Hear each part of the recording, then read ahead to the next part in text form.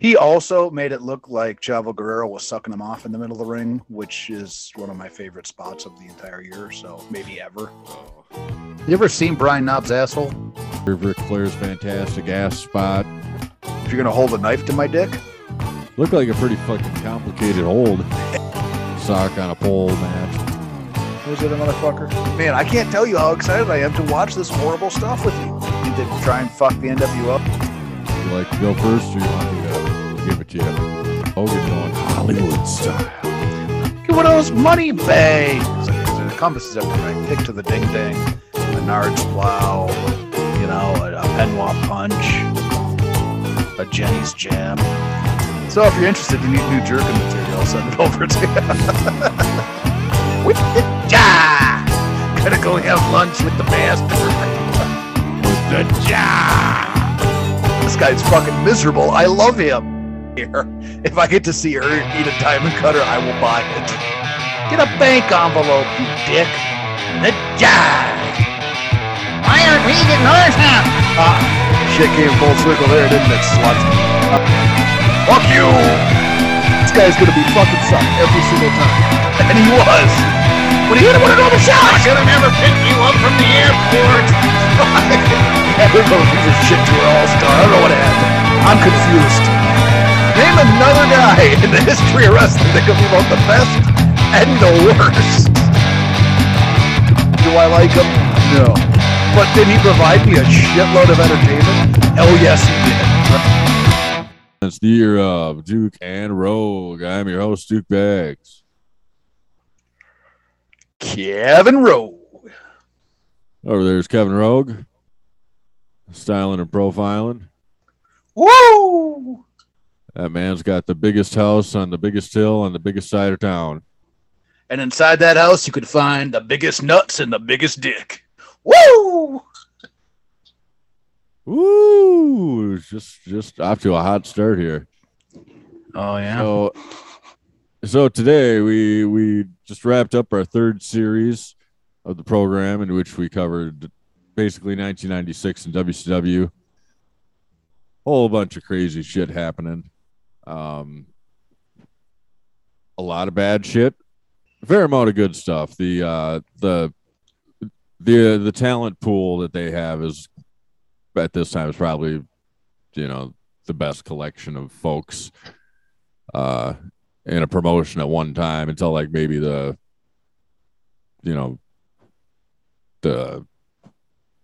merger in 2001 or whatever.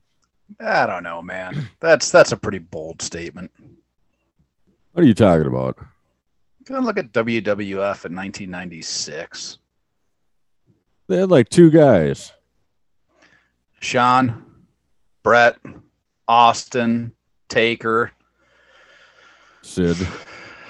I mean, need I go on? Vader. I will if you need me to. The Rock, Barry Windham. I mean, there's more guys in the NWO than you just named. Davey Boy Smith, Owen Hart. They don't got the Steiners, man. No, they don't, but I bet they got a couple of guys that could have been Steiners. Who do you think would have been a good Steiner in 96 WWF? Sultan Steiner. Yeah, that one flows, man. Yeah, that might be a good season to cover. Put him in a singlet, but still make him wear the Sultan mask. Phenomenal. Sultan Steiner. Well, they got quite a crop of cruiserweights imported from around the world, along with Dean Malenko, that division, and then they got some real big guys. Lots of good tag teams. I don't know. I really dig the roster they got here. I know you do. But they also had Nash and Hall in 96 too. That's not what we're here for. That's a later different discussion. All right. So the purpose of this show is to recap this season. So, I mean, you got any thoughts going into this thing? What did you think of the season as a whole? It was interesting. It was interesting.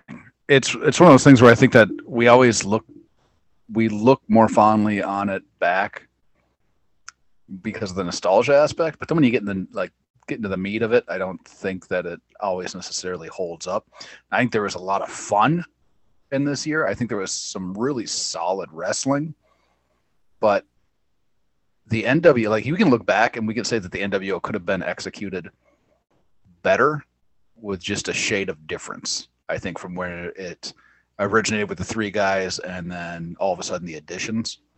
I think that we can look back to where we saw the NWO form and to where it was when we wrapped here in Starrcade 1996. And there could have been some tweaks to make it a little bit better. I agree. Yeah, by the end of the year, Eric Bischoff is revealed as the mind behind the NWO, which I actually we'll get to this later, but I don't like Eric Bischoff as the NWO guy. I think it would have been better without him. Yeah, I'm okay with that. That's my 2 cents on that. But yeah, so we started off at Starrcade 95. It was the World Cup of Wrestling. Shit show. The only good thing about that the only good thing about that show is that we found I forget the wrestler's name now, but the guy that's like my twin brother. Oh, Tenzan. Yeah, Tenzan. Man, me and Tenzan, we should hang out. So we started there.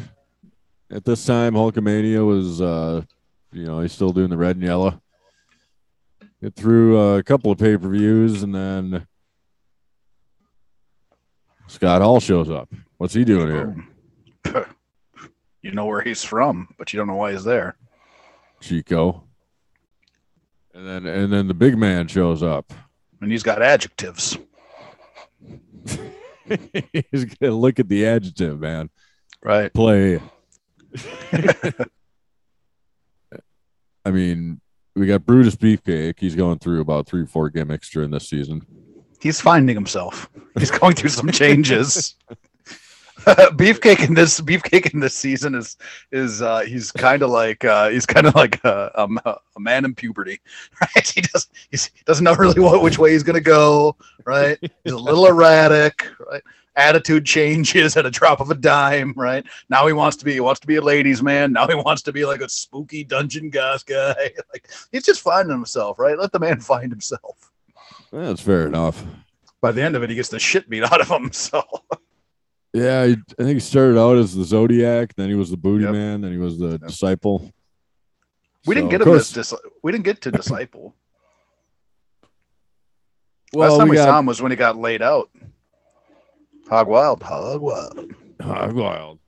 Well, yeah, that was kind of a precursor to the Disciple, I think, because he came out in his NWO gear, Right, but airbrushed. Anyways, yeah, that kind of alludes to the big event of the year, Hogan coming out, being revealed as the third man about halfway through this trek. The NWO was formed. It's this stable heel stable, whatever it is. It's come to take over the WCW. Yeah. So, what do you say we get into this thing? You want to get into it? You want to get deep into it? Are you ready? You want to get deep? Let's go. Let's do that, man. Let's get deep. All right. Deep. What do you got? You got a list of categories, best and worst, like we normally do? Yeah, got the best and worst from the WCW 1996 coming up here. Cool, because I got a lot of ideas. All right. Should we start with the best and worst show, or should we save that for last? I think, save that for last, probably. Okay. All right. Best wrestler. There's a lot of pretty good ones here. There is a lot of good ones. I'm trying to go through the list in my head. I think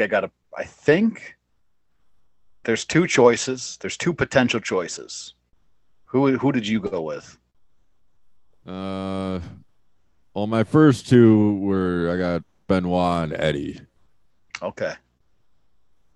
That is a couple of radicals there, just as far as straight wrestling goes. Yeah. I guess there's some more contenders in there. Like every time we seen Ray or Malenko, it was a great match. But Right. I don't know. Benoit and Eddie they weren't really in the main event, but they were kind of on the cusp. They were kind of playing a more predominant role. And Eddie he wrestles as a cruiserweight sometimes and a heavyweight as well. Just kind of a complete package kind of a guy.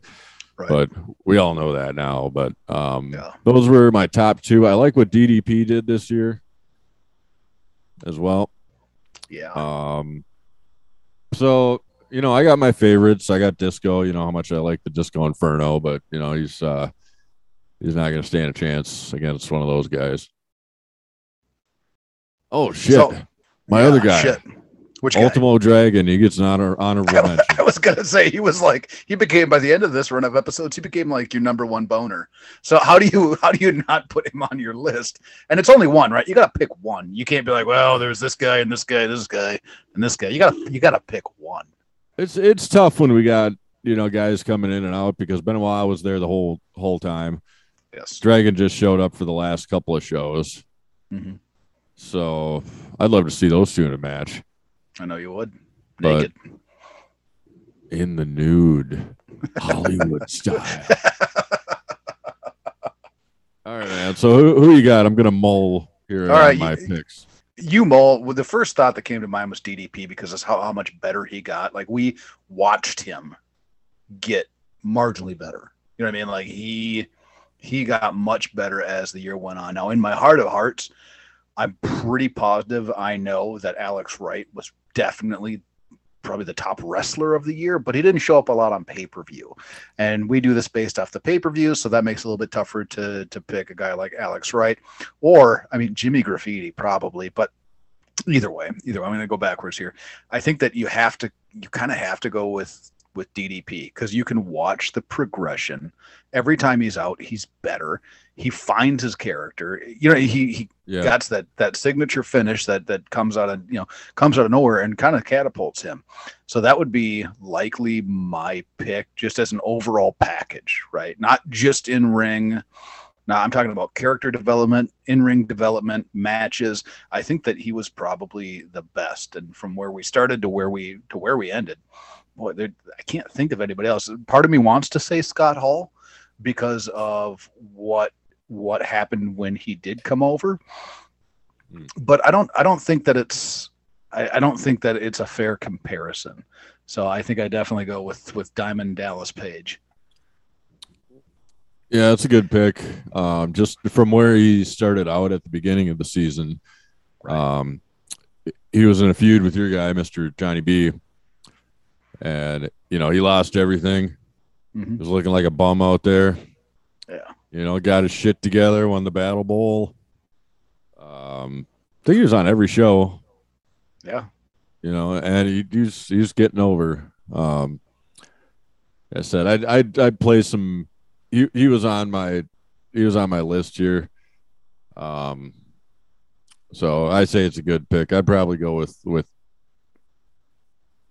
Well, I do like what you said about the whole package with the character, right? Yep. Yeah. Because I think that, the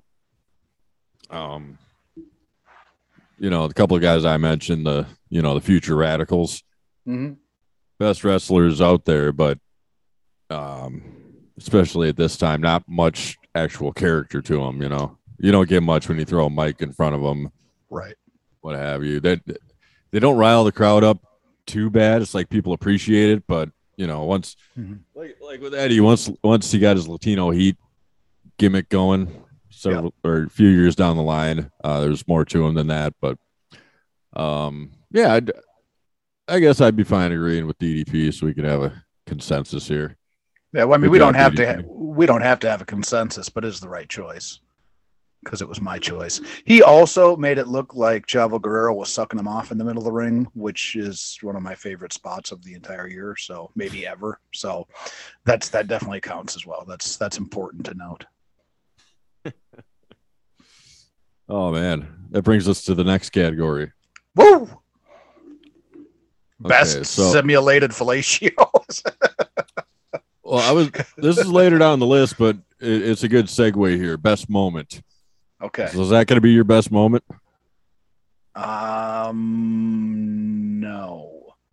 No, it's close though. It's got to be. It's pretty high up on the list. How do you not do Hulk Hogan's heel turn? There's not really a way to. It's probably between that and during the Doomsday Cage match, you remember the shot that they took when they were on the other side of the cage and they were kind of showing the camera was looking through the cage and Kevin Sullivan was like standing in the aisleway. If he was like kneeling in the aisleway and yelling up at the cage going, "I should have never picked you up from the airport," like that would have hands down been my moment. I don't give a fuck what happened after that. If you got that shot of Kevin Sullivan watching the Dungeon of Doom get destroyed by the Mega Powers on his knees going, "I wish I never would have picked you up from the airport," like that probably would have been it. That's not a real moment though. I know it's a fabricated moment that I wish happened. So really the best the Hogan heel turn is what put WCW really like into contention with going head to head with WWE. So there's no way to pick anything else unless it's just something awesome that Kevin Sullivan did. I guess it could be like, favorite spot as well. Okay. Or funniest spot. We could come back to that after we get through a few more of these. Yeah, sure. Prestigious categories. So one of my here's a couple of my picks were the Ric Flair ass spot in the cage. Oh, the double ass spot. Yeah. Flair's climbing up the cage, gets his trunks pulled down. Yeah. And it's where Michaels got it from, Right. This was a hot topic last year because Michaels was giving us an ass spot every match. Yeah. Flair had two of them in that match. It was something else. I also got the Hulkster with hair. I'd say Hulkster's wig's got to be on your list, yeah. There's a few more, giant spill in the World Cup of Wrestling. Yeah. But we'll get to some more fun moments here. Next up, we got best and worst. Oh, we haven't done worst wrestler yet. Getting ahead of myself. All right, who you got in the worst wrestler? Mongo. Yeah, I got Mongo and Loch Ness. Oh fuck! Forgot about Loch Ness. That's a good. Yeah, Loch Ness was pretty awful, but Loch Ness wasn't awful in a way that it seemed like he might kill his opponent by mistake. Where Mongo was awful in the way that you thought he might kill his opponent by mistake. Mm. Yeah, and Mongo was a regular fixture. I think Loch Ness just showed up once, and he was around for a very short run, couple months. Yeah. I guess he was a pretty legendary big man in the 70s and 80s. Yeah. Overseas, but by does it say by he's the a time, UK guy? Was he? Yeah, he was called the Giant Haystacks or something like that. Yeah. Oh yeah. Okay. But yeah, he was at the end of the road here, weighing about 600-700 pounds. Had a terrible match with the Giant. I think that was the only time we seen him. You mean the Giant? The Giant. All right, so I could agree on Mongo. He was first on my list. He's a regular. They're really trying to do something with him. Having Deborah with him doesn't help. No. Anybody else that's just bad that you can think of? See, this is what I was getting at with the roster. Everybody's pretty good in one way or another. Yeah, that is. When you say it like that, that is a fair point. There isn't a lot of other guys that really jump out to you as being, well, Lex Luger. But Lex Luger had a pretty damn fine year, so he can't really hit this worst. I think it's Mongo. What about your guy Kevin Sullivan? Yeah, he was. So the thing that pisses me off about him is that he doesn't sell anything for anybody, and he awkwardly fights through shit, and it's not good. So I think if there was a if there was a 1 and 1A, it'd be Mongo, and then probably Loch Ness, and then if there was a B, then it'd be Sullivan. That sounds good to me. Next up, we got best and worst tag team. Lots of good tag teams in the mix here. It's kind of just to pick your favorite flavor kind of a deal. I think the best or most dominant team would be the Outsiders. They're not my favorites. I like the Blue Bloods. I'd say, well, this is Faces of favorites. Fear. I like Harlem Heat. I like the Steiners. But yeah, I'm gonna have to go with the Outsiders. Steiners weren't on a ton of the pay-per-views, though. Yeah, they found themselves in the dark matches on a few occasions for some reason. I remember there was a show where they were defending the tag titles in a dark match before the show to make time for Mongo to take on Joe Gomez. Right. So Harlem Heat's kind of my team, right? This year I've let me take that back. Booker T was kind of my tag team guy. He was just not in the my favorite tag team. And if we're doing favorite tag team, a lot of me wants to say the Public Enemy because they were just so their matches were so much fun, but you didn't really see any of these teams outside of the Outsiders on a consistent pay-per-view basis. That is the problem that we have, is that not many of these teams are consistently on the pay-per-view.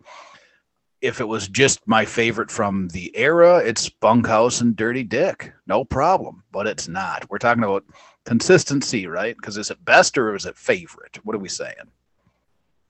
Best and worst. Okay, so there could be some favoritism here, I guess. There's some leeway. I guess if you're going to give me leeway, but they still have to have a consistent presence on pay-per-view. That's the thing. There has to be some type of consistent presence on pay-per-view, which Public Enemy I think only had 2 matches on pay-per-views against them. They're both against the Nasties. Right. So I'm going to have to say the Harlem Heat. Harlem Heat. Yeah. Good choice. It's just because of Booker. Right. Yeah, you didn't have too much good to say about Stevie Ray, but Booker T, he was always a delight in there. Yes. Honorable mention, Faces of Fear, I think. Mm-hmm. Fire and Ice. Oh shit. There's a little, they were only together for a few months, it seems, but could have been a good powerhouse team. Blue Bloods would have been great if they were featured a little bit more, because they were a great team, but yeah, they just weren't featured enough. All right, so worst team or least favorite team, I guess. Like I said, it can kind of go either way. That being said, Sting and Luger. Oh, all right, I like it. Why? They're like a super team, right? But I just don't really dig this whole this big friendship angle that they got going for the whole time. I mean, I feel like they're taking up space in the tag team division. So these guys are main event guys, singles guys. At one point, Luger has 3 titles this season for God knows why. Nobody knows why. It's just keeping the belts warm, right? But yeah, I don't know. Like I said, they're kind of taking some spots away from the other teams, I think. Yeah. And the whole the season started off with is Luger really Sting's friend? Why is he fucking around with the Dungeon of Doom? Right. And then they're just questioning their friendship the whole season. Right. I mean, it's kind of a cute bromance, whatever you want to call it, but lots of drama involved. Yeah, but I don't like it. I didn't. Man, I didn't expect that. That was a curveball. I like your reasoning, though. I like your reasoning a lot. Yeah, I mean, as in terms of like bad teams, though, I mean, there's a whole got Mongo, Kevin Green, Nasty Boys, whole bunch of B team guys that we only see at World War III. Mm-hmm. What was that team with Dirty Dick and the other guy, Rough and Ready? Yeah, me and Mike Enos and Dirty Dick. I was rough and ready. That was a decent team. Not as good as Bunkhouse and Dirty Dick, but Right. all right. So yeah, I'm throwing Sting and Luger under the bus. What do you got? Wow, I'm going Nasties, man. I grew to really dislike the Nasties throughout this run of episodes. Their matches were kind of shit, and it always seemed like they were just trying to, like, you watch the matches and it seems like they were just worried about their stuff, and their matches became super sloppy, and they kind of came like at one point they're kind of like a whiny team. Like, why are we getting our shot? That was almost Kevin Green, like not Kevin Green, Kevin Sullivan. It's like a high pitch. Why aren't we getting our shot? But like, what? Nasty Boys should be in the 6-man tag. We're really nasty, and it's like, fuck off, man. Put together a decent match, because they didn't do that, and like their stuff with Public Enemy was annoying because they didn't sell. They just didn't fucking sell ever anything, and it pissed me off. So if you don't sell, in my book, you're crap. So this year, and I generally don't dislike the Nasty Boys. All the years prior to this, like, I enjoyed their work, but when we sat down to watch this fucking run of pay-per-views, I grew to really dislike them. I would have fired them. Yeah, I'm with you there. It's hold on just 1 second. If I could just give me a okay. If a guy like fucking Minger is selling shit, guess what? Brian fucking Knobs can sell shit, right? That's the part that bug. Like, Minger's a monster. Barb is a monster. Guess what, Knobs? You're not a fucking monster, right? Sell fucking something for me. Right. Sorry, I didn't mean to cut you off. I just got a little spirited. He's just a funny looking, big old nasty. Mm-hmm. You're right. I mean, especially the matches they had with the Public Enemy. Like you said, neither team was selling. It's like, what the fuck are we watching here? Right. I mean, a chair shot, kill a man in the main event, but these guys are throwing them around like they're cheap. Not even. Yeah. It's like, what are we doing here? I mean, go back to Nastyville, right? Exactly. So, you ever seen Brian Knobs' asshole? No. Boy, oh boy. Am I missing out on something? I'll send you. I'll send you a text. What are you doing with that filth? Jesus. It's one of those delinquents from over at the Shining Wizards podcast might have sent me what they call a cave shot of Brian Knobs. So if you're interested, you need new jerkin material, I'll send it over to you. Back to the matter at hand here. All right. Best and worst faction. Is there a worse faction? Worst faction, I got the Dungeon of Doom. It's such an easy pick, though. Like, who do they got to go against? It's just the Dungeon of Doom, the Four Horsemen, and the NWO, right?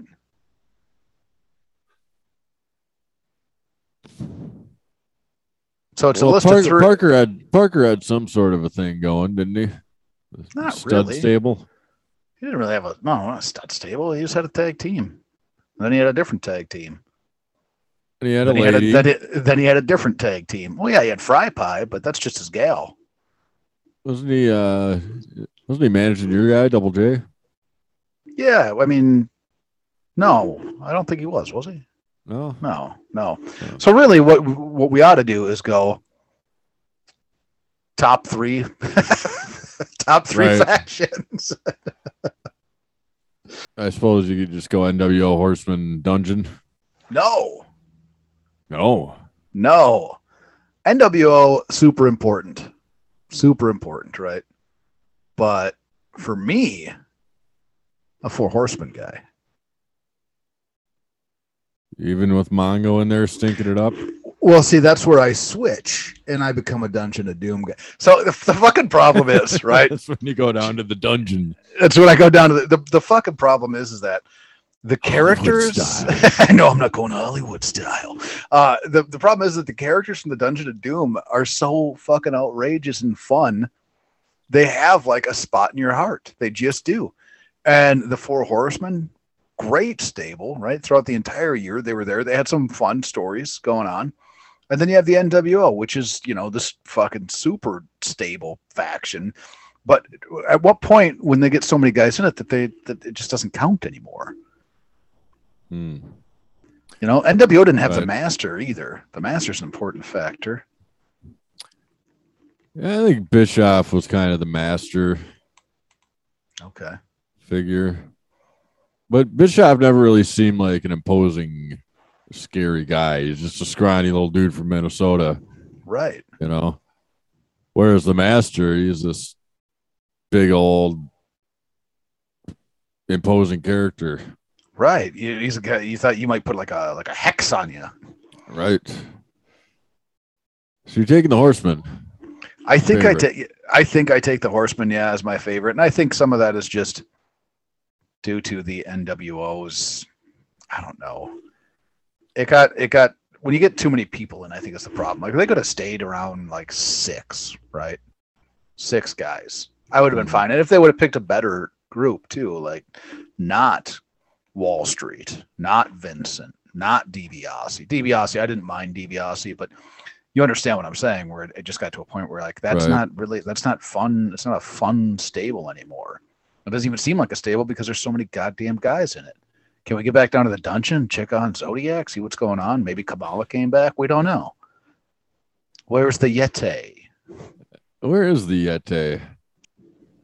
The NWO showed up. I think it was 5, or they formed. I think 5, 6 shows in, and then it seemed like every show there was a couple more guys. Right. So I think the count was around 12 or so by the time we wrapped up the season. Yeah. So it's too many. All right. Well, next up we got the manager and valet department. All right. You like this category, huh? I love this category, man. You want to go valets first, or do you want to go managers first? Should we lump them together or separate? You want to? Nah, I think you separate those two. All right. Well, I'm just thinking there's what, 3, 4 valets maybe. Yeah, something like that. The worst got to be Deborah. Oh, by a couple cups. And early on in the year, the woman was really disrupting my viewing experience. She was disrupting Gene's talking experience. Her yells at ringside, quite absurd. But I would say, the best would have to be Sherry, right? No. Oh, who? No. Woman is the best. The worst is definitely Deborah. Yeah, Deborah's definitely the worst. And then somewhere slotted in there, I'm not sure if it's 1A for best or 1A for worst, is Kim. Oh yeah, forgot about her. I didn't love Kim at the start, but I started to love Kim, and then she disappeared on me. Story of my life. Yeah, she was nowhere to be found, I think, at the end of the year here. Right. I mean, I forgot about Kim. So you're giving woman the nod. Yeah. Yeah, I really grew to like reappreciate woman. Not at first. At first, I just wanted her to shut the fuck up. I just needed her to stop it. But as time went on, I really grew to enjoy her and what she does. Oh yeah. Oh yeah, I grew. I bet you did. I'm growing right now. I think that's part of the reason why I became such a Kim fan. Why is that? I just grew to enjoy her work. Oh, I didn't enjoy it at first, right? Didn't enjoy it. I think a lot of this season was stuff I didn't maybe enjoy at first, but then it became Hollywood style, and I kind of started to enjoy it. So, all right. Woman was fucking good, man. Woman was good. We can agree it's not Liz, right? She's not the best or the worst. I mean, we could just say Deborah's the worst. We could just fucking say that, no problem. Right. And nobody's career was ever enhanced by Deborah being around. Nobody, not Mongo, not Jeff Jarrett, not Steve Austin. None of them were enhanced by having Deborah around them. They probably started to suck a little bit. Right. But I'm still go with I'm going with my gal, Sister Sherry. That's best, huh? I mean, she got to win over the rooster. Yeah, it's a matter of opinion. She didn't have a win over him. He left. Remember, he just took off. I suppose. Right? I mean, if the ref would have counted, it would have been a count out victory. That's one way to look at it. I mean, I'll give it to you. A woman had a couple of great low blows. Hell yeah, she did. But she had a couple of real bad looking spots, like when she had the heel in her hand for about 10 minutes, and then she just tapped Conan. Sure. And who was on the other end of that spot though? Conan.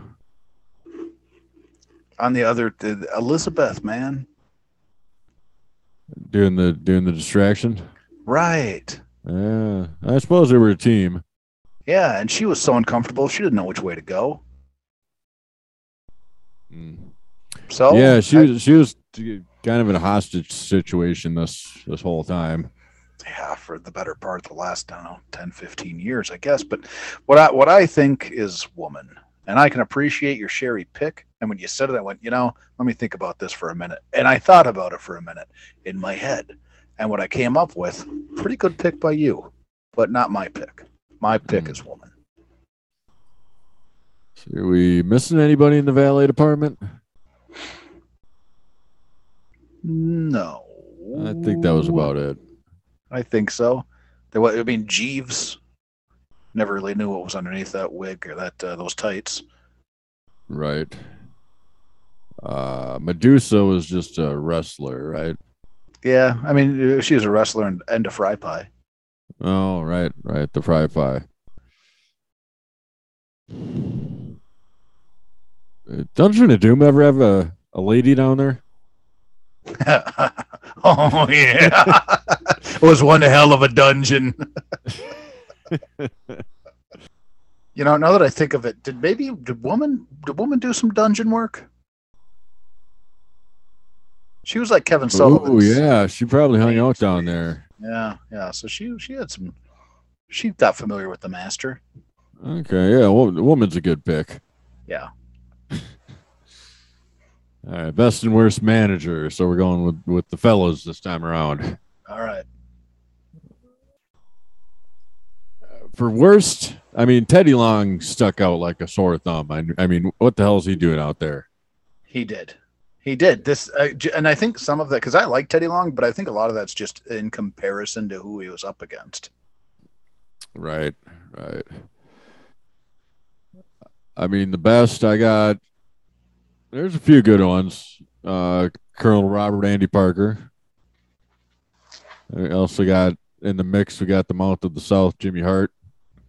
We got Sonny Ono.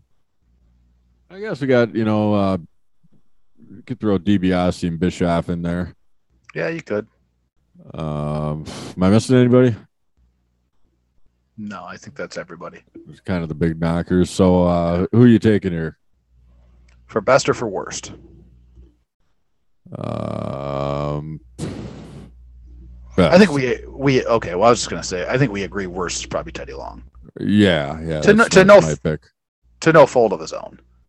He's up against some pretty damn stiff competition. Mm-hmm. So I think that a lot of people love Jimmy Hart, and I love Jimmy Hart too. But for this run of episodes, Starrcade 95 to Starrcade 96, hands down, number one, clear cut, best manager. It's the Rooster, Robert, Andy Parker. The Rooster, Colonel, Robert, Andy Parker. This is nobody better, man. He provided laughs. Mm-hmm. He provided solid entertainment. He provided good storyline. Well, maybe that's questionable, the last one. I don't know if it was good storyline or not. That's subjective. But he did provide laughs, and he provided just a lot of fun. That's the Rooster, man. He's my pick as well. It's the right pick. I think it was the second show we did. Kind of the whole show was kind of a story arc with him and Sherry trying to get hitched in Vegas. Yeah. Yep. And then by the end hilarious of it, stuff. He's in the ring with her. Right. 5 minutes alone.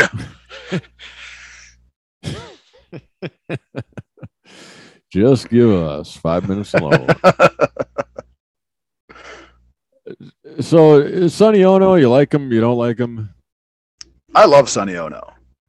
All right. I think Sonny Ono was he's a very good, like sneaky, like kind of one of those like sneaky, twitchy little bastard managers that you like to hate. But he didn't quite provide the same amount of like story and fun entertainment that Rooster did. So for what I enjoy, Rooster is my pick. But Sonny Ono is, I mean, if there was no Rooster, Sonny Ono, I think for me would be definite manager of the year. But what about Jimmy Hart scaling the fucking coins in a sack pole? Jimmy Hart had some really solid work this year too. That's another contender for maybe moment of the year. Was that sack on a pole match? It was fucking coins in a sock is what it was. Carson City silver dollars in a sock match.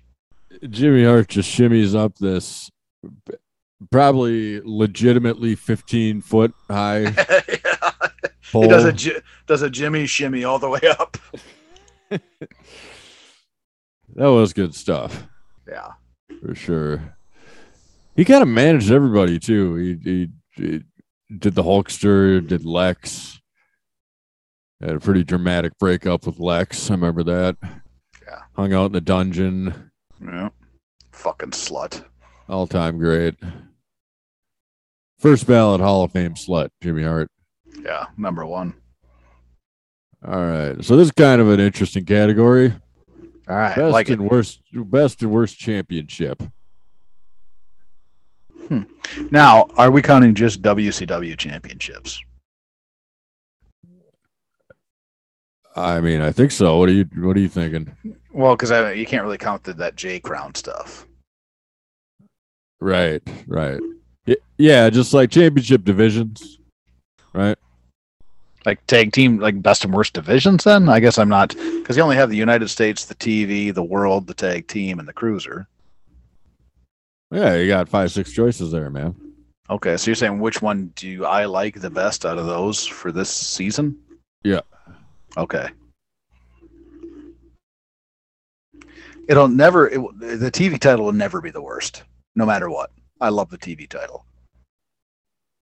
I love tag team wrestling, but this year was not a year highlighted by tag team wrestling, so I probably would go tag team. They had such a talented pool of tag teams to have them be such an afterthought. And the TV title wasn't featured as much on pay-per-view as we would like it to be.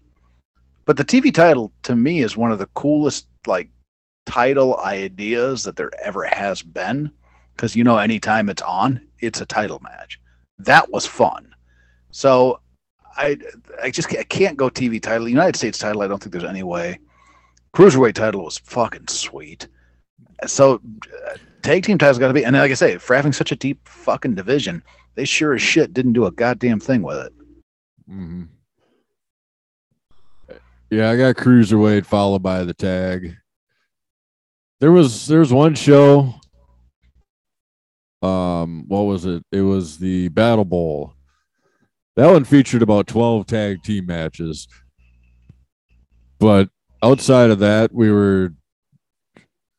had maybe one or two on each show, which Right. you usually don't need much more than that. But like you said, there's a lot of shows where the titles weren't even online with the tag division. But Yep.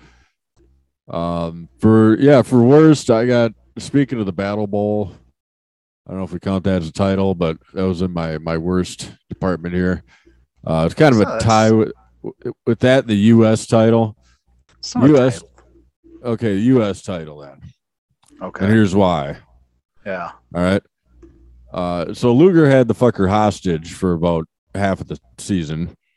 I know where you're going. Go ahead.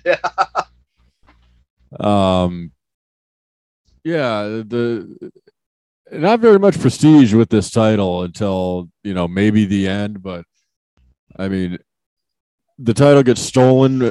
It gets put on. Flair and Guerrero had a pretty good little. Flair had good matches with both Guerrero and Conan over the U.S. belt. Sure did. But so he brought some love to it for a couple of shows, and then the Jai shows up and steals the title, Owen Hart style. I think we get Eddie. Eddie wins it at the end, and then it gets stolen again. Yeah. I don't know. World titles, there wasn't too much action really, but I can't say there were 3 or 4 world title changes, which is nothing compared to, maybe the end of WCW where it was switching hands every week, but right. And then the women's title, that's just something that they weren't able to make work, I guess. Yeah, I wouldn't. Yeah, see, and I wouldn't put the women's title in that category of worst, because there just wasn't enough behind it. That was just, I don't know if it was poor planning or how it played out, but it wasn't good. But I will definitely, I get what you're saying, because throughout the year, the United States title started pretty strong, and then all of a sudden it was like a piece of stolen property for however many fucking events. So that I can completely understand your reasoning behind it, but I'm still going to go with the tag team title.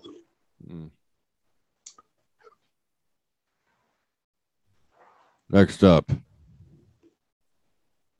there's no real wrong answer here. They had a good commentary team. You got a favorite, least favorite? Least favorite, probably Shinola. Talking Tenay or Shivani? Talking Tenay. Yeah, Tenay. Remember Shinola, Mike Tenay. Mike the Shinola Tenay. However, we do. Favorite, it's Bobby and Dusty. It's so hard not to go Bobby. Always. Now, fucking Dusty provided some amazing laughs. Dusty was hilarious. Yeah. So, I mean, and it was kind of weird because you had a face and a heel color commentator. Mm-hmm. And they worked together very well. It's a toss-up tie between Dusty and Bobby. Yeah, I'm with you there. Shivani, he was good. He worked great between those two. Mm-hmm. And then we only saw, I don't think we saw Zbyszko at all in the pay-per-views. Yeah, we did. Did we? World War III. World War III, right? Yep. I know he was a passionate love of yours. Where he didn't. Yeah, I did as a passionate love of mine. And while Lee Marshall was getting the shit kicked out of him, he didn't do a damn thing. Lee Marshall, great, you know, backstage interview guy. Great voice, great interview guy. Yeah. Didn't hear much from him, and then he got the shit beat out of him by, I think, wasn't it Barbarian or Meng? It was the Faces of Fear. I think everybody from the dungeon got a kick in. Man. All right, this one should be interesting. You ready for this? I'm ready. Feud of the year. It could go best and worst or just best. If you could think of a real shit feud, throw it in the mix. Okay. I think the first ones come to mind, like the worst ones, Nasties and Enemy. Yeah, there was some fun there. Yeah. But so I hated the Kevin Sullivan and I don't know, was it just him and the Four Horsemen? That whole thing I didn't like, the Horsemen and Doom, Dungeon of Doom. And then it became an alliance, and then they started hating each other again. I didn't care for that, and so the main feud that came out of that tangle was Sullivan, and no, fuck you, changed my mind. Ice Train Steiner and Scotty Flash Norton Steiner. That was the worst feud of the fucking year. I love them both. I think they're great, right? They're spectacular. But that feud, Steiners. They both would have made fantastic Steiners, but that feud sucked flobby donkey dick.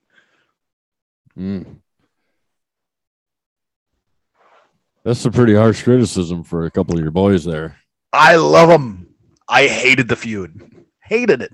It was fucking miserable, man. It sucked. Everything about it sucked. What was good about it? See, nothing. It sucked. Sucked. Well, what's your worst? Worst? You brought up a good point there. Those were not very enjoyable matches between those two. Nope. I mean, I got Sullivan Benoit. Okay. That could be best or worst. Yeah, could be. Yeah, I like I don't know. As a fan, I like how that feud worked out. It was a realistic feud, you know. Yeah. Whenever you saw the two of them, they beat the shit out of each other. Right. Which is what you want to see in a good feud, right? Yeah. Yeah. You want to see some hatred and some real I'm gonna get you. Yeah, I'm gonna get you kind of stuff.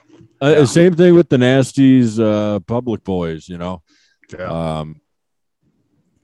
Those were fun, but especially by they might have sold a little bit the first time around, but by the second, third, fourth matches, they weren't selling anything.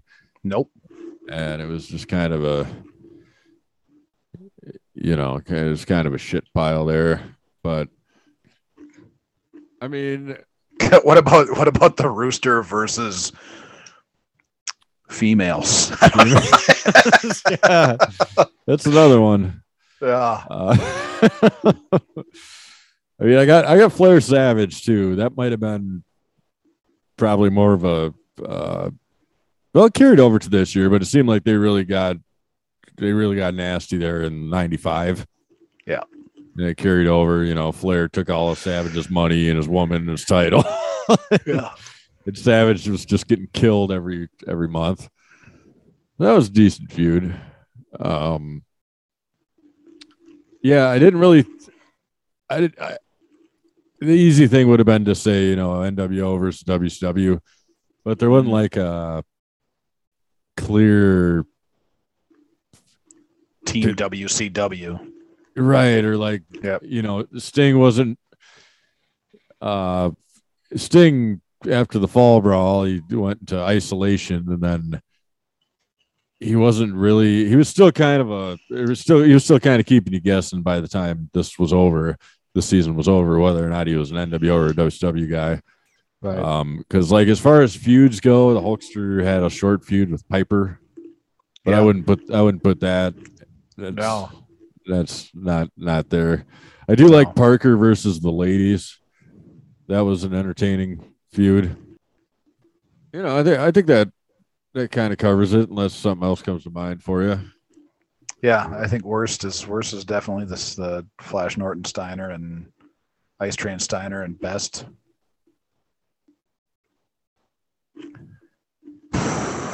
Yeah. What would be the best? They didn't have like a throughout the entire year. They didn't have a feud that was like. You can't point back to this run, right, of Starrcade 95 to Starrcade 96 and say that was the feud that, you know, carried. That's the feud that still stands up. That's the feud that you remember getting people, you know, jazzed up about seeing them fight. There wasn't that. So that makes it a little bit difficult. I think, I mean, Ray and Dean had a pretty sweet little program together. Mm-hmm. Once Ray got there, but I don't think anybody points back to that and goes, that'd be the feud of the year. Fuck it, man. For fun, hell yeah. Rooster versus women. DDP tore the Guerreros apart pretty well. That was pretty good feud. Too. I do love him diamond cutting a Guerrero. The only shame is that he never got to diamond cut Vicky. I'd pay for that today. If that was on pay-per-view, they're like, hey, Diamond Dallas Page is going to diamond cut Vicky Guerrero on pay-per-view. And that's all that's happening. He could film it. They could film it in his fucking basement for all I care. If I get to see her eat a diamond cutter, I will buy it.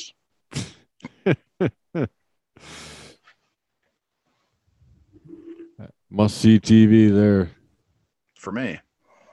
So that brings us to our next category, which is sort of the same thing but different. Oh, we got one clear cut one here, but storyline of the year. Just a quick little bit on the feud of the year business. So like the first half of the year was Hogan against all the bad guys, right? There wasn't one guy in particular, you know. Mm-hmm. And then second half of the year is, you know, Hogan against the good guys or whatever. But right. So for storyline of the year, you know, you got the hostile takeover. Mm-hmm. I guess there's a few other good ones. I just threw it out there to see if there was anything that was just real bad that was worth mentioning. Mm-hmm. I do like the three-way dance with Parker and the ladies. That was a fun little storyline we just talked about. I mean, the Stinger Luger friendship bit. That was shit. The Stinger disappearing up to the rafters. Right. Stinger. That would have been something if Luger was crawling up that aisleway and then Stinger just got hooked to something. It's Stinger. And Stinger right up to the rafters. I'd do the same thing if Luger was calling for me. Right. If he was crawling on his hands and knees telling me that he loves me, yeah, I'm going up to the rafters. So I guess I don't really understand what is the actual category you've written down here. I just got storyline. Okay. So worst storyline, the Alliance to end Hulkamania. They brought in the Solution. They brought in Zeus. That was kind of real shit. I would go worse there, even though it did provide some pretty fun stuff. It was kind of crap. Worst storyline also, or best storyline. Boy, I mean the NWO kind of has to be. It takes the cake for sure. Yeah. Biggest thing going on. There's some other good ones, like we mentioned, DDP's Rags to Riches, Tail, you know. But yeah, the NWO coming in and taking over has got to be the pick here. All right, best and worst interview. Best, I got a couple of classics. You can't go wrong with Flair and Hogan. Okay. Which are you pinpointing specific interviews? these are just in general Okay. guys. I mean, we can point to specific spots. Okay. Um, you know, we got Ric Flair when he's teaming up with the Ja. With the Ja. Yeah. I mean, that was a game changing promo Right. for us, at least. I mean, for the then we got for the I would say for the rest of our lives, it's gonna be it's gonna be the Ja. and of course we got Hogan telling us all to stick it. Yeah. And his Hollywood promos were getting better as the year went along. They weren't great to begin, that's for sure. They started to get better, and then obviously, the red and yellow interviews at that point have become pretty stale. But it was fun counting up the amount of brothers and dudes. That was good. Yeah, that was good. Yeah. So, but here's the thing I'm going to ask you, right? Flair provided us some great stuff, right? But he also provided us a real dud. Remember that interview he did when he had his arm up in a sling? Real dud, right? Hulkster provided us some pretty good stuff, but he also provided us a real dud. I think there's only one person that gave us interviews every time that we were able to pull material from. And I think you know who I'm talking about.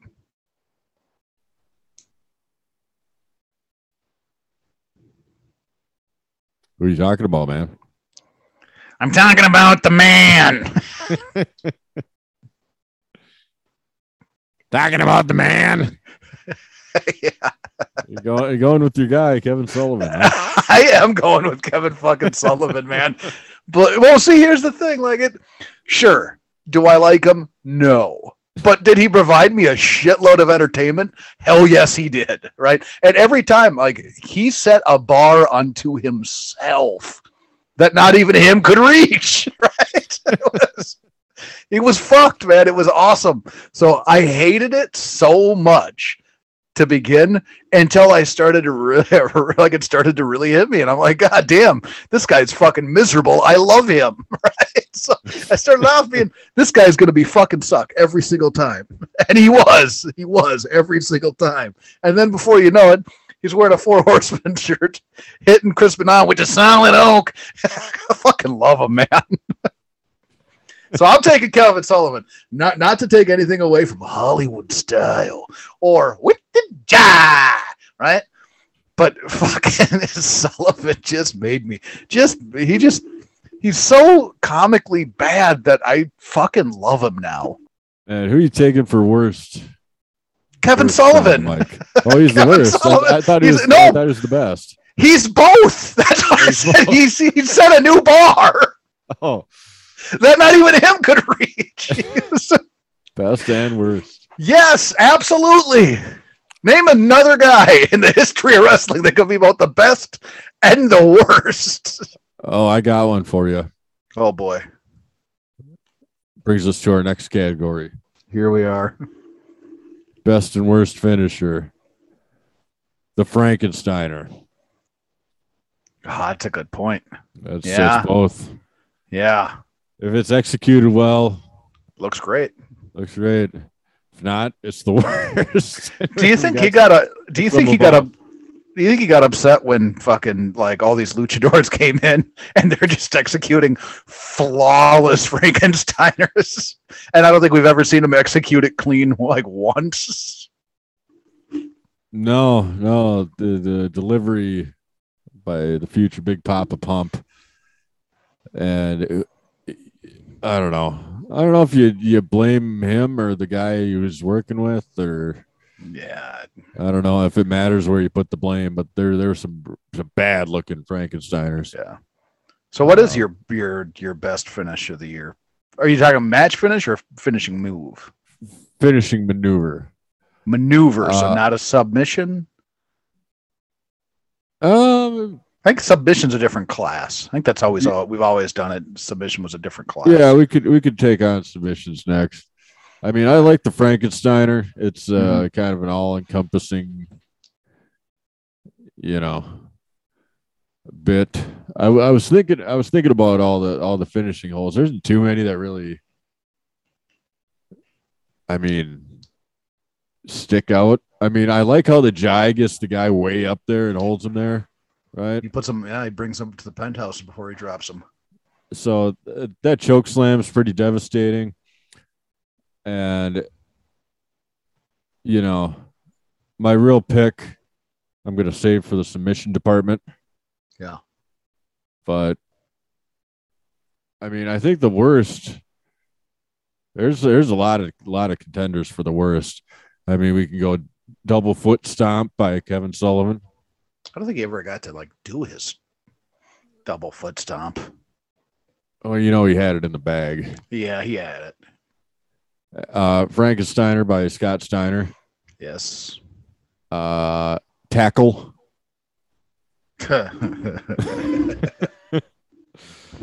Tackle ranks pretty high, I think. Yeah, you're right. And then Sleeper by Piper. Those are Tough. kind of my top 5 worst. Yeah, best. Like I said, it's got to be Frankenstein or something. Either the Frankenstein or the choke slam or something in the damn cruiserweight division that I'm forgetting about. For best There's finish.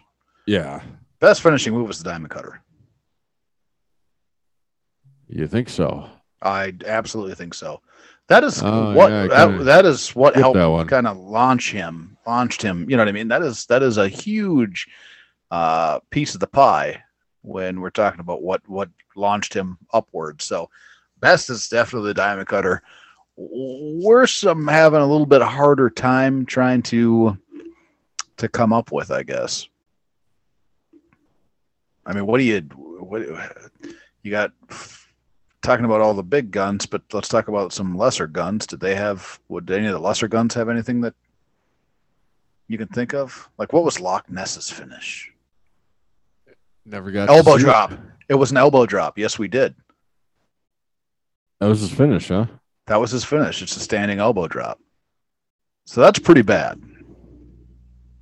That is pretty bad. I think that's what would be my pick, more likely than not, because even if this Frankensteiner doesn't hit the way it's supposed to, it still looks pretty rad. But just that fucking just standing elbow drop, and I get it, the guy's a fucking giant, he's a monster, so that's a lot of man coming down driving his elbow on you. But it kind of sucks.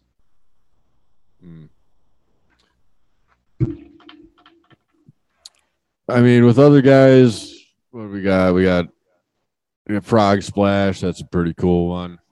I mean, there's tons of holds out there. I'm just trying to. Did the Nasties? Did they ever have a finishing move? I'm thinking whatever it was probably pretty bad. Yeah, I don't ever remember like a signature nasty move. Just that, I mean, the pit stop, but that would be kind of like their signature move, not their finisher. Their finishes were always kind of sloppy, from what I recall. Mm-hmm. Yeah, whatever. Yeah, like there's a couple of guys who used forms of tackles for finishers, like I mentioned. And then we got the love it or leave it McMichael tombstone. But yeah, I totally spaced on the Diamond Cutter. I think you might be right with that one. All right, best and worst submission. Yeah, easy. You going with the Ziploc? Ziploc. Fuck yeah, Ziploc. Yeah. Ziploc might be the greatest wrestling submission of all time, and it is fucking criminal that nobody out there is using it right now. Why is nobody using it? That's we the only biggest seen question. it once. Right.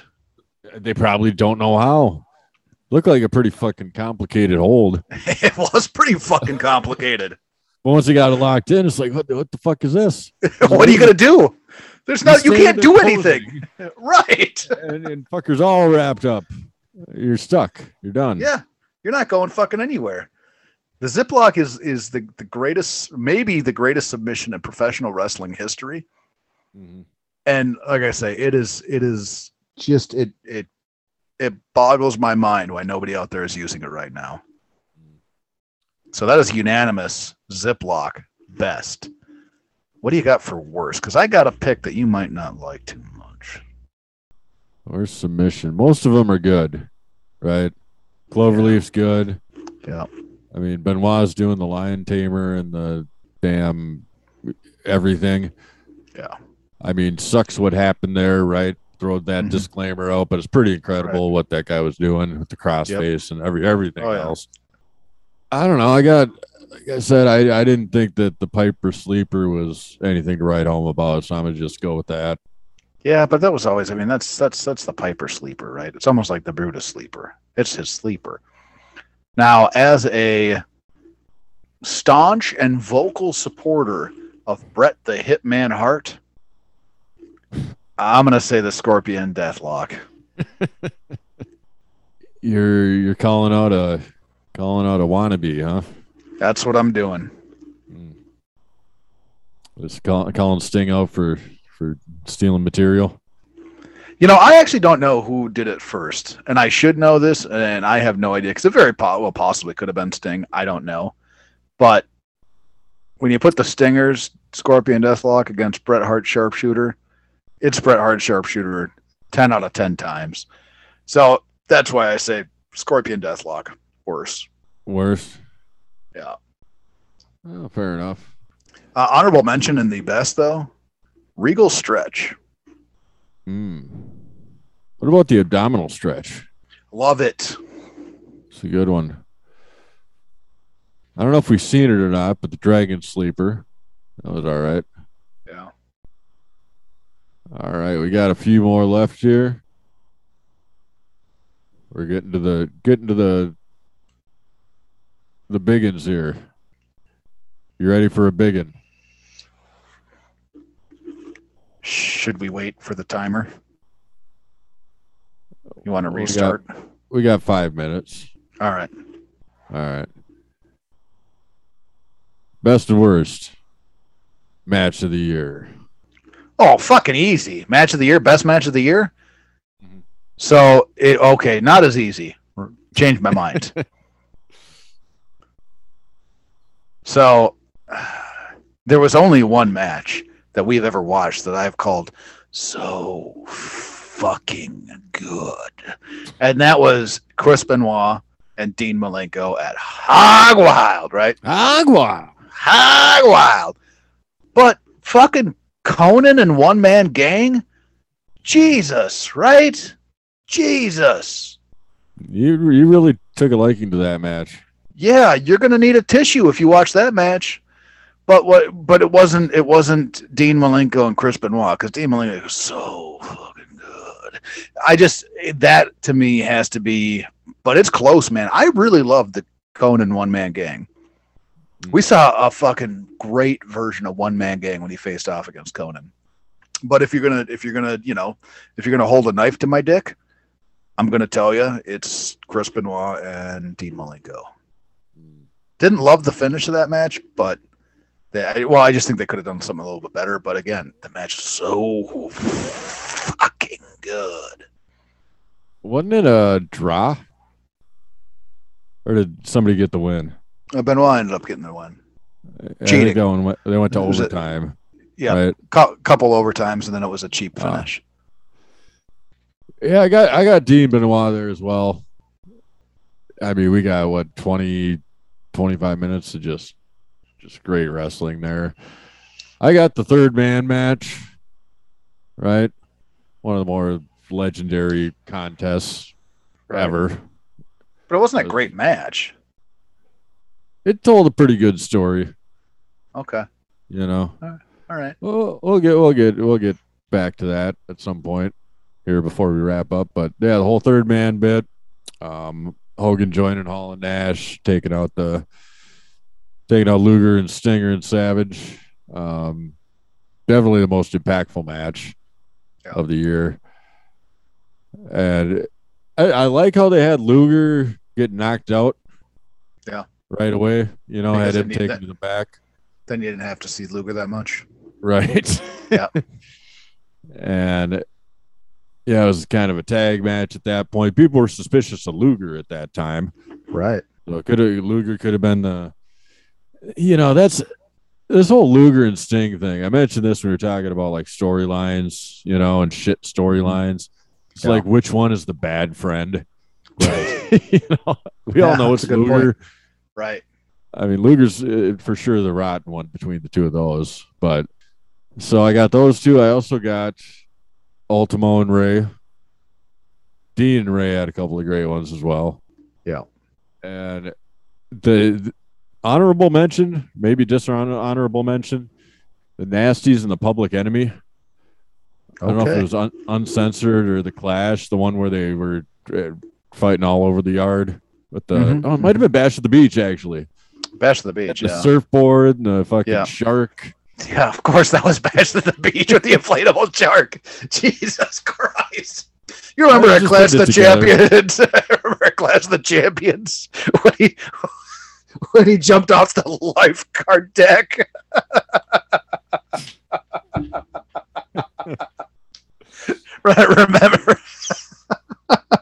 Remember at Clash of the Champions when he hit him with a Nova Shock? So that was a lot of fun. It was when you're talking wrestling match. I mean, obviously this is kind of your opposite of Dean and Benoit, but yeah, there's the fun factor there.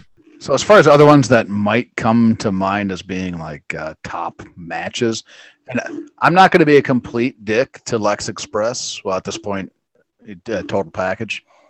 Him and Jai, man. Him and Jai was pretty fucking rad. Like they had a pretty damn solid match. I think we called it Lex Luger's best match of his career. And you wouldn't expect that going against the Jai. So I would say the one that pops out to me right away is Lex and the Jai. That was surprising. Yeah. Pretty much any match that Mysterio was in was a lot of fun. Yes. He and Psychosis had a couple of good contests. He and Kalo had a good match. Lots of good action happening in that cruiserweight division. I don't think there was a bad cruiserweight match, really. No, I don't think so. Damn year. So this ought to be fun. Worst match. On the preview show, I listened to this back to just kind of gauge where we were going to be at for the post game here. You picked the Doomsday Cage as your match of the year on the prediction show. I did on the prediction show. All right, that's a top contender for my worst match of the year. I mean, what's worse than that? So I'll tell you what's worse than that. All right. Triangle tag team match. Outsiders, Faces of Fear, Nasties. That's worse, huh? It didn't like it. It was fucking stupid. Why would you have the Nasties and the Faces of Fear and all of a sudden the fucking Faces of Fear, the Nasties? Like it was disorganized. It was a clubber fest. If you're thinking both these teams are WCW, don't you think they'd try and fuck the NWO, right? And then maybe, who knows, the Nasties get the win and they give the Faces of Fear the first shot at the title, right? But they don't do that. And it's fucked. And I didn't like it. The Doomsday Cage was quite the structure. It was exciting, you know. It was a spectacle, yeah. It was very unclear what the point was, though. Yeah. And just something else. So I will say this. I do think that there is a match that is worse than the Doomsday Cage and is worse than that triangle match. And I don't think that it's to anybody's fault, maybe necessarily in the ring. But they lost me from the bell during the Coins in a Sock match. The Coins in a Sock match was fucking suck, man. That was miserable. Suck. There was some fun there, though. It was funny. Okay. They had a spot. They had a spot in the match. But that's fine. They're going to have a spot, but that match was not good. And I had one more, and now it just jumped out of my brain because I was thinking about how much I was pissed off about the Coins in a Sock. Get a fucking sack. Get one of those money bags. Get a bank envelope, you dick. My colleague, of course, is referring to the John Tenta, Big Boss Man, sock on a pole match from Uncensored. Fuck. Nope, worst one of the year. I know it. I got it. The number one worst match of the year. No problem. And I think you might agree with me. It might even be what's written down. Mongo Gomez. Oh man, They put that on fucking that's a good one. pay-per-view. They also put Loch Ness the Giant. That makes more sense. Those are two giant men, right? That's a true spectacle. Right. That should have been. It should have been better than it was. Yes. Gomez Mongo, you knew it was going to be bad. Yes. And it was. I also got Colonel Parker versus women. It's so fucking funny. It's good, man. I like it. I like the Rooster versus the ladies. All right. Any other shit matches that pop out? Nah, just Gomez and Mongo. All right. Just a couple more categories here, real quick. We got this is kind of because people are bouncing around so much. This one's kind of a crapshoot, but Rookie of the Year. I don't think any of the guys coming from the Federation should count. No. Right? I'm thinking like a guy like Ray or Jericho, maybe. Right? Like, it's probably the first time people really seen Ray. Right.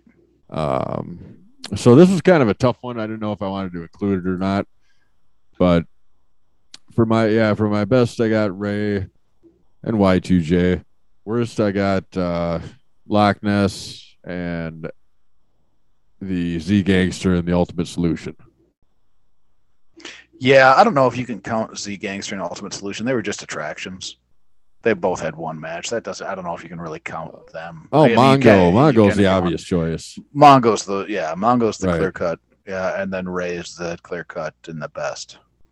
We're coming back around the bend here. Best moment. Mentioned earlier, Ric Flair's fantastic ass spot. The steel cage match, teaming up with the Ja. Taking on the Mega Powers. Also, the Giant spilling that World Cup of Wrestling. He comes out to congratulate, or comes to wake up the Hulkster by pouring the thing on him. Sting telling everybody to stick it. Yeah. There's a moment. And I guess Hogan going Hollywood style. Hollywood style. Those are some of my favorites. All right, do you got one for your actual favorite? Just one moment, jeez. Yeah. That's a tough call. It is. Oh, this is in a. Okay, I'm going to tie this into a category that I accidentally skipped over. You might appreciate this. Okay, good. Okay. Best low blow. Right? Okay. Kevin Nash getting the double axe. Bash at the beach. Yeah. That was a really good one where he deconstructed Manland. Yeah, that's a pretty good moment because we all know that was the cue for the Hulkster to come out. Yeah. All right, Hulk, just wait for this fucking double axe Nards plow. Yeah, that's a good one. So I mean, you could go either way on this one. You got a favorite Nards plow, low blow, most creative, or just favorite moment? Because I imagine the two are probably gonna intertwine like they did with me. So I think that I would go best, like, God, how do you really, what do you call it? Because it encompasses everything, right? Kick to the ding ding, a Nards plow, a Benoit punch, a Jenny's jab. They all kind of the same thing, right? Right. They're a hit to the gruid. So I think that I think the best one was actually Woman. And when Woman was being held by the Dungeon of Doom, remember? And she knocked Hugh Morris's fucking laughter right up through his throat. Oh yeah. I think that was probably my favorite. That was probably my favorite Jenny spot of the year, but not my favorite moment necessarily. Yeah. You got a favorite moment, or should we come back to it? Favorite moment is going to be a tough one, and I think that so this is going to be dumb. It's not a wrestling moment, right? But it brought me way too much laughter to not have it be part. But it's Kevin Sullivan in the solid oak chair. It was just it was so funny, right? And it allowed us to laugh. It allowed us to laugh so much when he's wearing a matching Four Horsemen T-shirt to Arn Anderson, and he comes out there and he hits him with the solid oak, or when Kevin Sullivan is stripping down, telling the woman that Crispin, he is not the man. Remember, I'm the man. He's not the man. That fucking Kevin Sullivan turned into a piece of shit. He went from a piece of shit to an all-star. I don't know what happened. I'm confused. Oh man, that was from the last show we did. Same show. Terribly bad moment when the Jayad Piper up in the choke slam for a good minute while the fan came in. Right. What about Savage wearing Hogan's fucking wig when he looked like that really cool raccoon? Oh yeah, that was a pretty wild spot. Or the shockingness of seeing Hulkster wearing a wig. Like, these are outrageous moments that like I say, I would pick them as spots, because I thought they were just so they provided us with so much laughter that it's almost worth it. Remember, I'm the man. He is not the man. I'm the man. Gonna go have lunch with the master. So probably should mention we got a rogue referee this year. Yeah, it's kind of an interesting little flavor. Nick Patrick. He's not an official member, I don't think, yet, but he is, sure been cheating on behalf of the New World Order. Helped the Outsiders pick up the tag titles, and even wrestle the match against Y2J with one arm behind his back. So that was that was kind of a little fun twist in the year. Just wanted to quickly, before we get to our best and worst show, just wanted to quickly get to some recurring characters we had from other years, and if there's guys you would have liked to have seen more or less of. I mean, we got Luger. Luger's just like, granted we're 25 years in the future, but it's kind of like he's following us around here. Yeah, it is. He's in every series, it seems. Luger, Jarrett, of course, he's another guy who bounces around. Yeah, Double J. Is there anybody else who I guess you would like to have seen more of? Yes, there's a number of people I would like to have seen more of. Or you don't see less of. Dealer's choice, buddy boy. All right. I would have loved to have seen more Alex Wright, Jimmy Graffiti, of course, Bunkhouse Buck, Ron Studd. I think Ron Studd could have been something. I would have liked to seen more William Regal. There's a real solid amount of guys I would have liked to have seen more of. Would like to have seen less of Mongo. Less of Mongo, yeah. Less of Luger. Yeah, less of Luger would be good. So this is going to sound funny. I might have liked to have seen more of the Taskmaster. Man, you really made a 180. I did. Yeah, I think I would have liked to have seen, because it's so fucking bad that it's good. Like, he's reached that point in my life. So I might even just sit down and do, like, one day maybe we'll do a special career retrospective on the Taskmaster. It might be important for us. I don't know. So those are the people I think I would have loved to have seen more. Johnny B, but he left. Right. Johnny B would have been great. I would have liked to seen more of those stellar tag teams that we didn't get to see a lot of. We didn't get to see a lot of Faces of Fear. We didn't get to see a lot of the Steiners, right? We didn't get to see a lot of the Blue Bloods. All those things. So there's a big list of guys that I would have liked to have seen more of. Last, I think you nailed it. Mongo, easy, done. Deborah, yes, easy, done. And then, what was the other motherfucker? Luger. Yeah, probably less Luger, but this is some of Luger's best work that we've watched. It was a surprise. Remember we was talking like Luger improved. Teams like State Patrol who need to get a shot before the Legion of Doom. He had some great lines. He had a really solid match. Like normally I would say, yeah, less Lex Luger, but this year he did pretty damn fine. Pretty much it's just definitely Mongo. Yeah, definitely Mongo, definitely Deborah. Mongo takes the cake. Yeah. For sure. All right. So that brings us to the big end here. All right, big end. All right, we covered 14 shows. Yes. Some of them pretty good, some of them pretty bad. Yep. A lot of them kind of in the middle. That's best and worst show. Would you like to go first, or you want me to give it to you? Well, which one are we going with first? So we're doing best or worst first? Go worst first. We go worst first, and you can you go ahead and pick. Okay, I got two that came to mind. Uncensored, because there were rules. Yep. In the matches.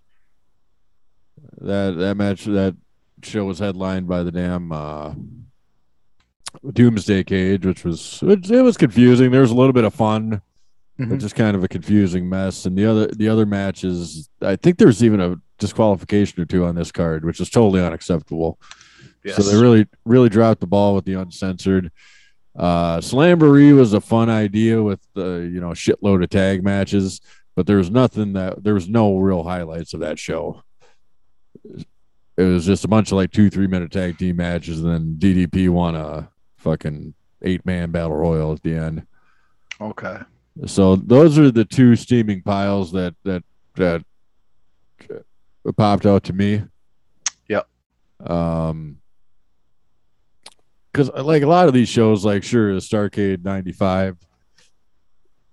Yeah, the WCW guys against the New Japan guys. Not too much like entertainment outside of the wrestling, but the wrestling was good, so I'm not gonna call it a bad show, right? Okay, I understand what you're saying, but they fashioned it as WCW versus the World, and then during the show, dropped the ball there, and then the show became USA versus the World, and almost half of their team were foreigners, right? So that show, I mean, the wrestling quality of that show was great, but it fucking pissed me off when they did the concept of it was there was no consistency in the concept, which fucking that bugged the shit out of me. I mean, I know that over the course of the year you've expressed your disgust with some of these shows. Yes. What are you putting at the bottom of the barrel? Is there anything that you can think of that you're never going to watch again? That's the tough part, because I'm sure that there's at least one show that I went, I'm never fucking watching this pile of shit again. I'm sure I said it. But then you think like, will I watch Uncensored again? Probably. Right? Because I fucking the Doomsday Cage, man. It's not good, but I enjoyed it. So the Doomsday Cage, that's probably the only Doomsday Cage One Man Gang, man. Those are both at that show. So there's a special place in my heart, even though I'm sure during the episode itself, I probably shit all over. I probably smeared shit all over that episode. I do know what you're saying when it comes to the Battle Bowl. What was that, Slamboree? Yeah. And I think overall that might be my pick. Almost certainly would be for the worst. Yeah. I love tag team wrestling so much, and they just kind of fucked over tag team wrestling. So that's probably going to be my pick. Even though I love the concept of it. I think the execution was horseshit. I think that you have these tag team matches on fucking worldwides and Saturday nights and fucking nitros, or then you just have the battle royal at the event. So you have other matches that continue storylines at the event as well. It's not just the Battle Bowl. So that's, I think, what fucked Slamboree. And Slamboree is probably going to be Slamboree is the worst show of the year. I would love to pick Starrcade 95 because the concept fell so flat for me and it pissed me off so much. And Uncensored with the enforcing of rules, and well, that really got me. That really got my goat. But yeah, probably Slamboree. All right. Before we get to the best here, I'm going to do just a quick rundown of the shows. We had the Starrcade 95, the best of 7. Clash of the Champions 22. That featured Flair and the Ja against the Mega Powers. In the cage, we had Super Brawl 6. Had Uncensored, Slamboree, Great American Bash, Bash at the Beach, Hog Wild, Clash 23, Hollywood and Flair for the title, Fall Brawl, the War Games, Halloween Havoc. That's where we saw Hogan with the hair. World War III and Starrcade 96. So I remember recording that Hog Wild episode. Yeah. And you had a lot of complaints for that one. Hog Wild? I loved Hog Wild. You did. Yeah. You just didn't like the people in their bikes. Yeah. That was a great event in a horrible setting. Is that going to be your show of the year? I think so. All right. I think so. I mean, there's nothing on that show that outside of that submission match that sucked balls. It was a pretty good show. But Flair and Eddie. Yep. Steiner's Harlem Heat. Yep. Hollywood and the Ja. The Ja Hollywood style. Oh, how about this for a moment? So the Ja gets beat by Hollywood, and then just takes a nap in the ring. Good moment. And Bruce the Barber comes out with a cake. Yeah. Right? He gets his ass kicked. Jai's still just selling it. Yeah. It's a beautiful thing. It was a beautiful thing. You think there's one better than Hog Wild? I don't think there is. Man, I like the first Clash 22. Here's why. Yeah, why? Okay, few big time moments here. We had Flair and the Ja versus Hogan and Savage. Right. That gave us the Ja. Right. Gave us the duo of Flair ass spots. Right. We had Sting and Luger against the Blue Bloods. Yeah.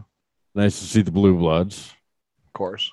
And really Brian Pillman's only match against Eddie. And this thing was match, though. It was like the thing was like built around the whole Parker Sherry wedding. Yeah. Which was I don't know. I thought that was a pretty fun show. Okay. No, I think it was a fun show. I don't think you're wrong. But I don't think it's... I mean, I would have to... So when I remember Hog Wild, I don't remember the bikes. That's the thing. I know they were there, but I don't choose to remember them in my mind as being there. And kind of another pick I have. I know you said you hated this, but I was, upon further review, Starrcade 96, man. Pretty good show. Really? Oh yeah. You had your Luger Jai in a match you admitted was good. I did admit that. Had your Faces of Fear outsiders, Liger and Ray. I mean, come on, man. It was a good show. I listened to it back because I like listening to our show because it's kick ass. Right. And I listened to you like knocking the show, and then match after match, you're like, yeah, this is a good match. It's like you went into the thing wanting to hate it, but meanwhile, I mean, and then let's face it, this is the event with the Task coming out with the Horseman shirt and the solid oak. Right.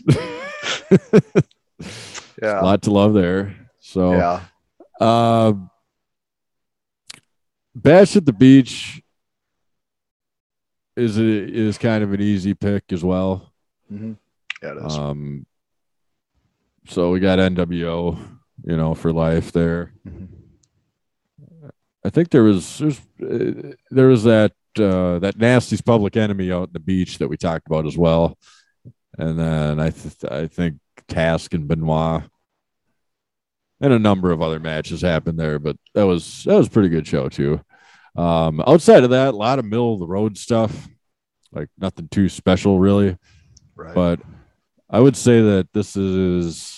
I'm glad we picked this year because there's a lot going on. It was a lot of fun. Mm-hmm. Some of it didn't really line up or make sense, but it's wrestling. So right. All right. So, is your favorite show gonna be Hog Wild? Yeah, I think so. I think it is. Yeah. I'm going to go Hog Wild. Well, and part of that, too, is just because Hog Wild. You like to be able to say that. So, and I had the only match ever that I've so fucking good. So, yeah, Hog Wild. All right.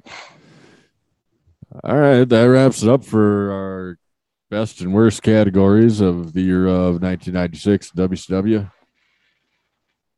Been a pretty wild ride. You got any closing thoughts about what we just did here? Well, all we really did was talk about wrestling. I think that I'm kind of fucking shocked at how much Kevin Sullivan I came to enjoy. Like, that's because Dave Sullivan was my guy. So I remember. Right, but it's not Task's in-ring performance. I want to make that very clear. Nothing about Task's in-ring performance very good, but I find him so comical that I've started to love him. So I think that was a big surprise to me as far as this year goes, and not all of the events kind of holding up the way I wanted them to. I think is the other thing. There was a lot of good wrestling in there, but there wasn't really any event that I can remember that I went, wow, front to back, this is a definite rewatch, hell of a show. And I was hoping that would be in there somewhere, and I don't think that really necessarily was. But it was a very fun year to cover. Yes, it was, and we want to thank you for following along with us. It was a lot of fun. I think we're going to do another one of these. Yeah, we are. Series number 4 of the year of Duke and Rogue for life. For life. Where are we going, Cowboy? Well, listen here, Steed. We will be going. Look at that. Shit came full circle there, didn't it, slut? No, you're gonna get it, man. Yeah, you're gonna get it, bitch. So we are going to do something a little extra this time through. We're gonna jump ahead, and we're gonna hit WCW Starrcade 1999 all the way through Starrcade 2000, and then the final 3 pay-per-views of WCW. So we'll be doing Starrcade 99 to the final pay-per-view of WCW, and it is going to be, there is such horrible action. It's almost like we're punishing ourselves by watching this shit, and I can't wait, man. I'm excited. I'm excited to do this. I don't know if that sounds like fun or not, man. It sounds like a lot of fun. It's gonna be some painful watching, I think. It is. It's very much painful watching. I guarantee it's horrible. This is one of the few years I've actually not seen every pay-per-view. I think. Oh. I'd have to go back and check, but I don't think I've watched every pay-per-view from WCW during this time period, so I'm excited for that. I know that the product is miserable at this point. I know that it's a horrible, like, they needed to put it down. Like, it needed to go down because there's nowhere they're not coming back up from where they were. They're just miserable. I've been watching fucking Nitros from this time period. Guess what? They suck. I've been watching Thunders from this time period. Guess what? They suck. I am fucking, man, I can't tell you how excited I am to watch this horrible stuff with you. Man, I can tell you're pumped. Yeah, I'm up for the challenge, man. Right. I mean, I got word from the committee that this is what we were gonna do, right? So I did a little homework. Yeah. I tried to start watching that first pay-per-view, and it's been 3-4 times. I can't can't get past 2 matches. Yeah, it sucks. It's gonna be so much fun. It's bad. I was gonna say, I kind of likened this to, you remember back when we were younger and we used to play nutball? Oh yeah. All right, so anybody that doesn't know nutball, did that. It was fucking hilarious.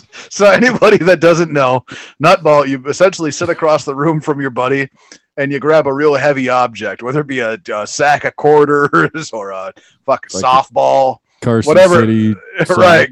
Yeah, Carson City sock, and you can't block it, and you just gotta sit there with your legs spread, and you go back and forth trying to hit each other in the nads. And it was miserable, but it was so goddamn funny and fun to do. It was a punishment, and it was enjoyable because it made me laugh so hard, right? That's what this is. WCW from 1999 to the end of the year is a giant game of fucking nutball, man. It's a good way to put it. I hope there's some listeners out there that's played some nutball. I have some painful memories from the nutball. You weren't that good of a shot. But man, I haven't done too much homework on this yet, right? I just kind of know kind of some of the lows. They got real low with the low spots. Yeah, they did. I believe that the title changed hands over 20 times in this period, the world title. It was either vacated or it changed hands. Yeah. That's absurd. It's great.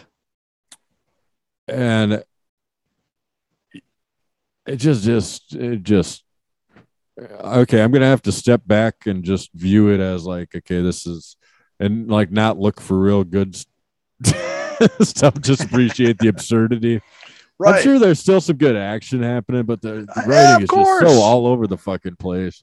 Yeah. Man, I might be David Arquette shows up.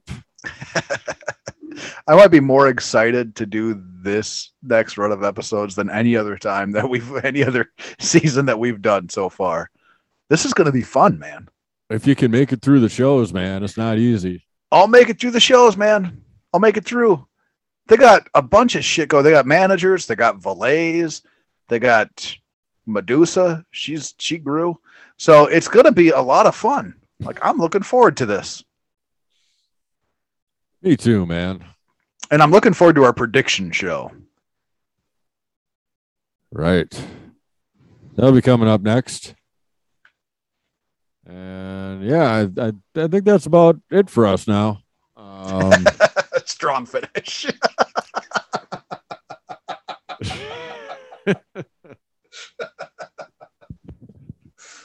Well, I can't thank you enough for all the time. Thank you for tuning in here.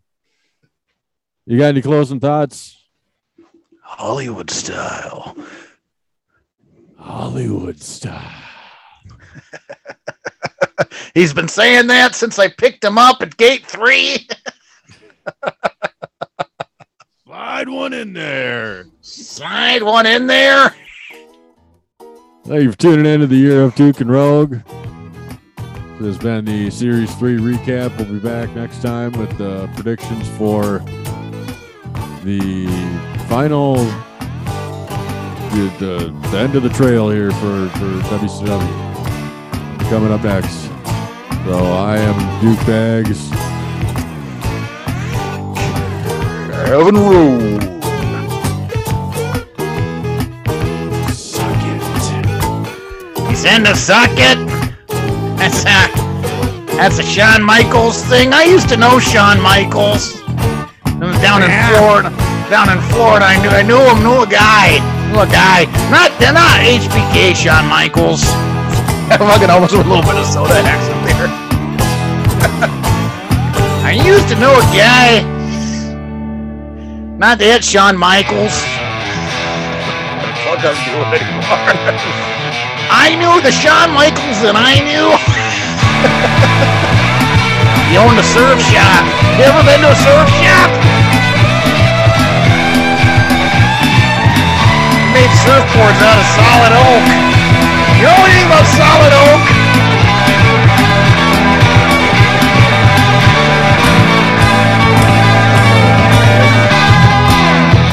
Duke said he liked him some solid oak.